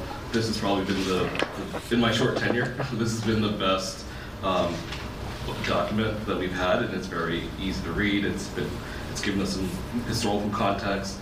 I loved the student profiles. I think it just really paints the picture of really what teachers and students go through, and really all the things that make education what it is today. We've all heard the phrase, it takes a village to raise a child. It takes a village to teach a child, and you put that picture there very well, so thank you for that. But my question is around the historical stuff. So I've seen in previous years when we've had our requests and the dollar amount that we've allocated. I'm glad that there were some years that it was at 100% and there were other years that it was close. But what concerns me are the years that it was nowhere near what we had asked for. So I guess, can I get some context as to if you recall, what happened that year and what was the fallout as a result of not getting the increase that we were requesting? Are there any specific examples that jump out at you as things that we had to do to make the budget? Well, I guess I would start with 2021, which we were building that budget in the middle of a pandemic when we were shut down and didn't know where our state aid was going to end up. And I think that speaks volumes there, because our state aid did end up in the end being level funded, but our funding from the town reflected an $800,000 increase for that year. I believe, I guess I would recall changes to allocations, for staffing changes that might have happened. I can't speak to anything in particular that might have been reduced in that year as a result of that. But we worked with the allocation that we were given, and we did what we could, the best that we could, to provide for students.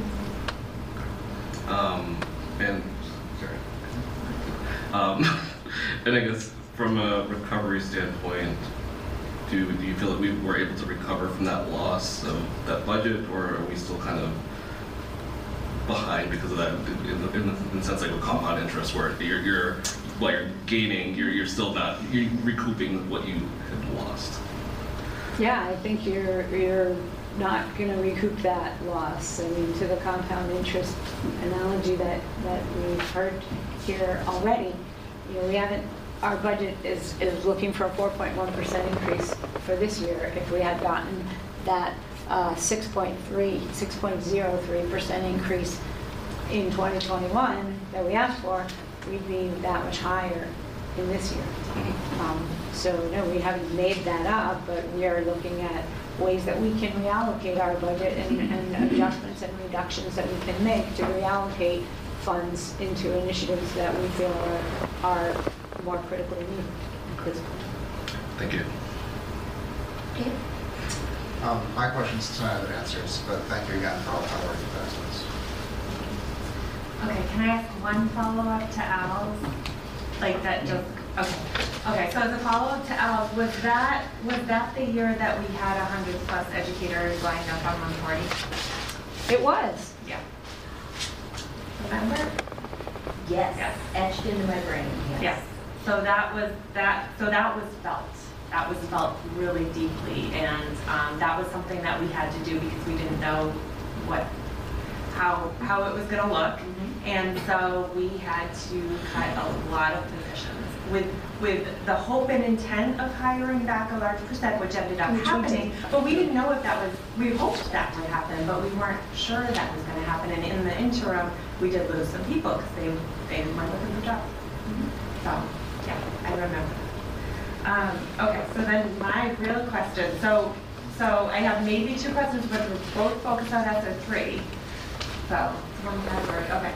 So I guess I'm trying to follow the rules. So based on what Denise was looking at the last year's budget presentation and all those positions that she had listed off that were funded by COVID relief funds, yes, right? So then if I'm looking at slide 39, this is just a clarification question. So I'm looking at slide 39. It looks like FY23, we had 1.2 million.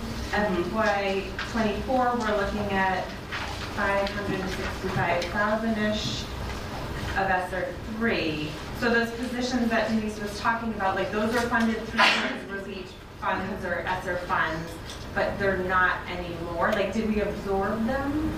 We haven't absorbed them at this point in time. We will need to absorb them or make decisions around those positions for FY25. Right now, everything that we're funding in ESSER 3 is continuing to be funded, ESSER 3, yeah, is continuing to be funded in the current fiscal year and anticipated to be funded for next year. Right, next year FY24 and then FY25 is $0. Correct. Right. So that long three list, pages. those 3 pages, that long list that she had read off earlier, that's part of that 565,000. Gotcha. Okay. Includes those folks. Oh, gotcha. Okay. As well as some of the other folks that we are anticipating, like the middle school interventionists that we're anticipating. I think that's my next question. So is that slide 40? Yes. Okay. So my question about this is, are these new? So there's 1, 2, 3, 4, 5 positions, right? So are these new positions? Okay. So these aren't currently happening that we're trying to use funding to like morph where the money's coming from to pay for them. These are added positions to help support our students. Yes. As presented, these are new positions that we would hire. They'd be new FTEs added to the middle schools. And just to point out, that's our intention and our goal, and that's our recommendation. We have to go through this budget process, but once again, it goes back to what we're funded, and then what's in the ESSER 3 grants, we may need to reprioritize based on what we are allotted. Does that make sense? It does make sense, and I think like what we've heard as far as parent emails and concerns around bullying and some of the recent presentations, the middle schools, not just in Franklin, everywhere, but middle schools mental health is shaky and needs a lot of support, and so I think that having this, this is a powerful message of support. Much appreciated. So along the lines of the ESSER funding, I'll just, I guess, make a point, like, that money is some money that we have to use before it goes away. Right? There's a deadline to use So it. it's been budgeted and we need to use it up. We can't save it. It has to be spent on something. Correct. In accordance with the priorities that were set when the grant was approved, yes, which include interventionists and mental health initiatives and learning gap, closing learning gaps. So, yes, and a deadline for in essence September 2024, but it's really June 30th, 2024. Thank you. Just kind of piggybacking off of what Elise said, talking about the supports and how things are shaky right now. I see on slide 41, athletics last year was $420,000. This coming year it'll be $720,000 with an increase of $300,000. And you had just said that all of those positions that Elise was talking about would be $565,000. Is that what you said? All of the positions in ESSER funding that we're anticipating being able to spend for next year would be $565. Okay. 565. That's what we will have left to spend in ESSER funding next year. Yep. And athletics is $720,000. Yes. Okay. I'm just making sure I understood. Thank you. Camille? No more questions. Dave? On the ones with the ESSER funding, the BRIGHT program, can you actually elaborate on that? How is that being utilized right now? I'm going to defer to Mrs. Morano. Yes. So it's our program. It's a transition, what we call a transition program for students who are returning. It could be from hospitalization.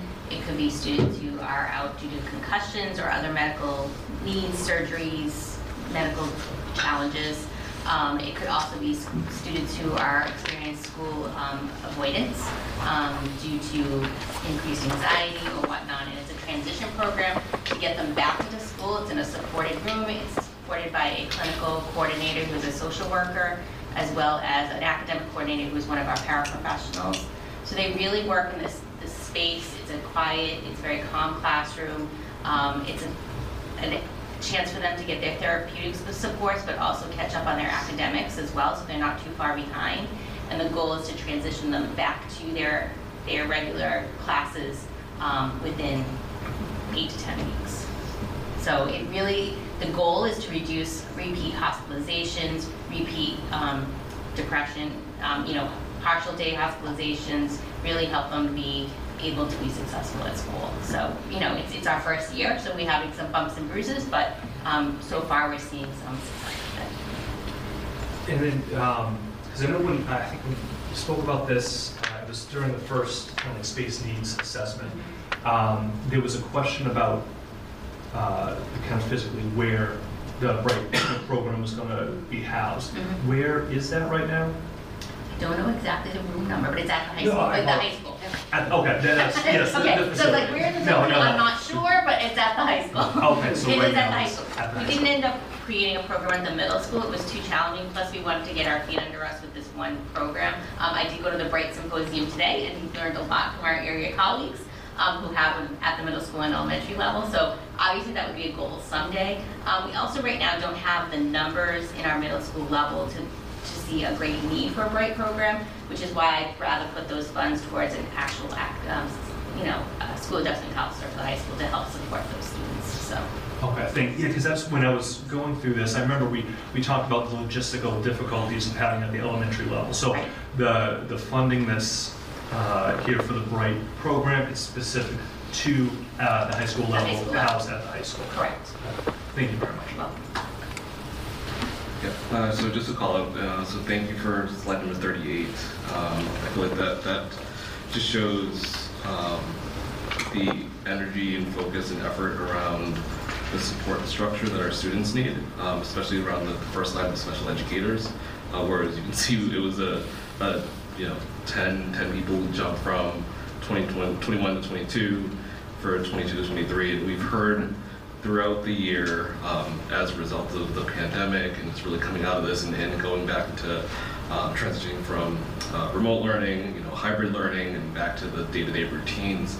This is an area that we need to focus on, and we need to move the needle. And all I see happening is if we're not addressing this now in the younger ages, it's going to go to the middle school, which we're seeing and hearing, and then ultimately it's going to get to the high school, which I think at that point it's even more problematic to handle at that point.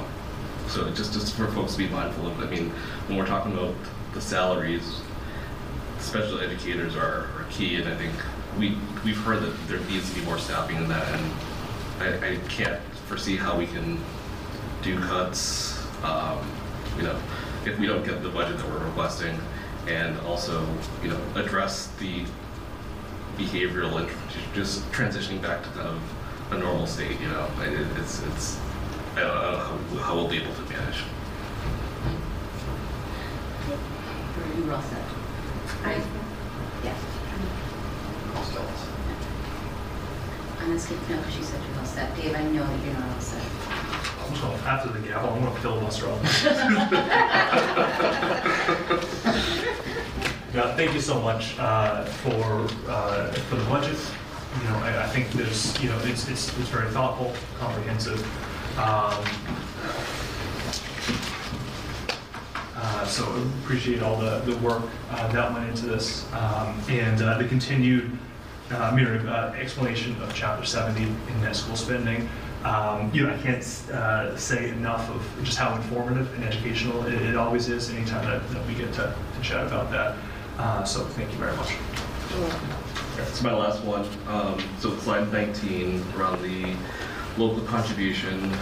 So as we've talked about since I've been on here, definitely before, the increase year over year for the local contribution. And just looking at it historically, from FY10 through 16, we saw almost percentage point jump. And our trajectory in the recent years is a little bit steeper than that. So I'm assuming that we'll hit that 82.5% cap well before the 10-year. And I don't see how Franklin wouldn't hit that given our, the affluency of our community. So I just want folks to be mindful of that. this number is not going to go down. It's going to continue to go up, and I wouldn't be surprised that in 5 years we're at the 82.5 versus a 10-year window. So, I mean, the town needs to do something to provide more funds to the schools because, I mean, it's our students. We can't really wait on the state government to bail us out, and we need to, if we care for our students, we care for their well-being, their futures, and their development, and also we want to keep the status of Franklin the way it is. We need to invest in ourselves and our future. So, but as I said earlier, thank you for this presentation. This has been very, very well thought out. I can't imagine how many hours and sleepless nights that you've both and everybody that's worked on this has put in. But Miriam, I know this has been a lot of your work, and I appreciate everything you do. Thank you. Thank you both so much. Back over there. We are now producing this in collaboration with Franklin TV and Franklin Public Radio. This podcast is my public service effort for Franklin, but we can't do it alone. We can always use your help. How can you help? If you can use the information that you find here, please tell your friends and neighbors. If you don't like something here, please let me know. Through this feedback loop, we can continue to make improvements. And I thank you for listening. For additional information, please visit franklinmatters.org. If you have questions or comments, you can reach me directly at suresteve@gmail.com. The music for the intro and exit was provided by Michael Clark and the group East of Shirley. The piece is titled Ernesto Mañana, copyright Michael Clark and Tintype Tunes in 2008, and used with their permission. I hope you enjoy. By the way, you can also subscribe and listen to Franklin Matters Radio on your favorite podcast app. Search in podcasts for Franklin Matters.